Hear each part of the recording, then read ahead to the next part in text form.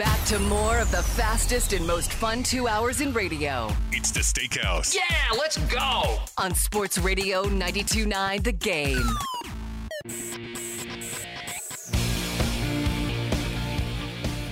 Welcome back. It is the Steakhouse here on Sports Radio 92.9 The Game, alongside Sandra Golden, Mark Zinno in for Steak Shapiro here on this Thursday, on this chilly Thursday morning. But it does look like it's going to be a nice day. Beautiful out. Not a cloud in the sky. Sun. We'll take it. Yeah, I don't mind the chill. It's annoying, but I don't mind it. There are worse things in life.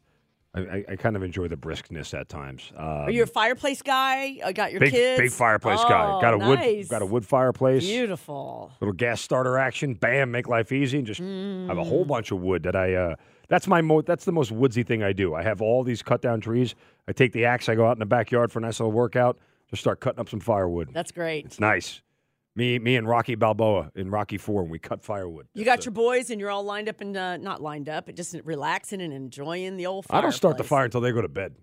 Why? Because kids and fire is a bad combination. They want to make it bigger. They want to throw things in it. Yeah, Did you always want children? Yeah, I wanted 4. Well, there's time.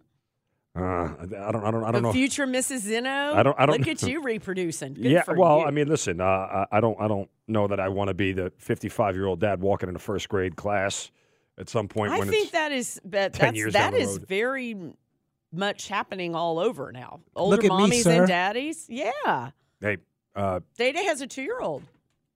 okay, Day-Day's like 32. Day-Day. I wish. Day-Day is not. Oh, okay. Yeah. I'm older than Sandy. That's not true either. Oh, but yeah, damn. right around there. You got some good genes, man. Hey, now. Seriously. Pass them along. You look like you're 12.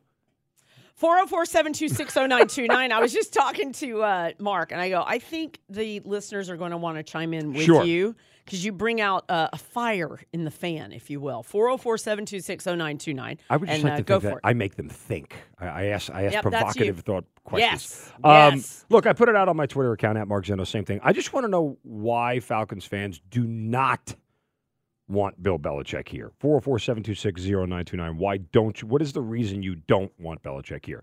Now, I said before the break here, I talked to several people around the NFL on a routine basis, and I got wind that if the Eagles fire Nick Sirianni, and that's still up in the air, it's very much up for debate right now. You know who their top target would be? And this will make told me Atlanta collective fans' heads spin, but it would be Todd Monken. And Todd Monken is not even getting an interview from the Falcons. Look at all the Georgia players that the Eagles have drafted, so it would make a ton of sense for them to for him to bring him in. Are you of the mindset, though, just because we don't hear that they've interviewed Mike Vrabel, that doesn't mean it's happening? Or if it's a Todd Monken, they haven't requested, we haven't heard it, we haven't. That doesn't mean it's not happening. I would tend to think, at least with the number of people that the Falcons have interviewed and the level of people that they have announced that they've interviewed, them hiding a specific interview would be a little bit odd. Mm-hmm. Now, we've seen a couple of things transpire over the course of the last 24, 48 hours. Now, all of a sudden, they're allowing their coordinators to be interviewed, whereas before they weren't. The Jaguars had asked to interview Ryan. Yeah, and they said and no. I tweeted after the press conference, and everything else, I tweeted out that same thought. I said, lost in all this is that chances are Ryan Nielsen's probably gone next year. That was the guy who really revamped this defense and made it what it was. And the fact that they're going to lose him is pretty disconcerting. I said this is one of the top 10 Falcons defenses in their entire franchise history in the last 50 years. Statistically, this is one of the better defenses that they've ever had. For an organization that's been around for 60 years to be in the top 10, well, okay, yeah, that's notable at this point. So the fact that you're going to lose him, and it feels like you're going to lose him, is interesting. Now, you asked my top 3 earlier. I asked Mark during our first segment of, okay, if you're at Flowery Branch making decisions and you're asked on a 1, 2, 3 basis to turn in a paper of who you would like, who is it to coach your team? I would take, because it's an offensive league, I would take Harbaugh first, Vrabel second, and Belichick third. Those would be my top 3. I don't need another first-time coach in here. I will tell you 100%. I don't think you 100% cannot hire Bobby Slowick. I got 1 year of a coordinator with a quarterback in the draft that they hit on who can flat out ball. And that's what that's all about. Because if Bobby Slowick is coordinating for Bryce Young this year, do you think he's getting head coaching interviews? Do you think his team is in the playoffs? I don't think so. Which goes back to the original premise. It does not matter who they hire here if they don't fix the quarterback, period. So whoever is going through these interviews, what is your plan for the quarterback? So Jim Harbaugh goes and meets with Arthur Blank and Rich McKay. They lay out their plan, and he says, what are you doing for the quarterback position? Are we going to make a trade? Are we going to get Justin Fields? Are we going to draft? Are we going to move up in the draft? Because as it stands right now, 1, 2, and 3 off the board are quarterbacks, according to Mel Kiper. Right. Patriots you're going to have to trade. pick. You're going to have to trade up from 8 to somewhere to get somewhere else. And I tell you who's not trading. The Washington Commanders are absolutely not trading that pick. I have it on good authority. I have a friend in the Commanders organization. They are not trading. And the Patriots, in my opinion, who Gerard Mayo said yesterday, we've got to get a quarterback. So they're picking third. Well, again, so the one team at the top, the Bears, might not need that pick. The point simply is, and oh, by the way, too, if the Falcons are going to trade, you don't trade to 2 or 3. You trade to 1, and you erase all doubt. There's no difference between trading to 1, 2, or 3. The cost is exactly the same. No one's holding out for an extra 6th-round pick to go from 2 to 1. Like, it just, the cost is exactly the same. So the point simply is that you go to number 1 and you get the guy you want. My big thing is this, and I hear a lot of people. So you're drafting Caleb Williams is what you're saying. No, I'm saying if you want your quarterback, you go draft your quarterback and you go up to 1 and get him, and there's no doubt about it. Whether it's Caleb or Michael Penix, whatever it may be. Okay. You just get up to 1 and remove all doubt. This is our guy, and we're done with this whole thing. Okay. Now, I think a lot of the arguments against Belichick are flawed. His last 3 years. Guys, he went to the playoffs in the last 3 years with Mac freaking Jones. Like, Mac Jones might have been worse than Desmond Ridder.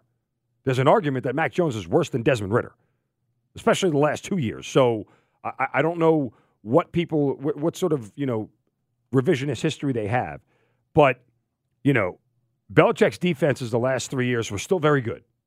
They were still very, very good. So it's not the issue. It goes back to quarterback play. And more than anything, the look at his wins without Brady kind of deal. Again, there's more of a track record there. He brought the Cleveland Browns to the playoffs with Bernie Kosar before he took the Patriots job. Like, this is a man who can clearly coach. Now, again, but no one's saying that he can't coach. So your issue of what he's won with and not won with. I'm talking about, let's just say you're starting a franchise today and you're moving forward and you want to look to the future.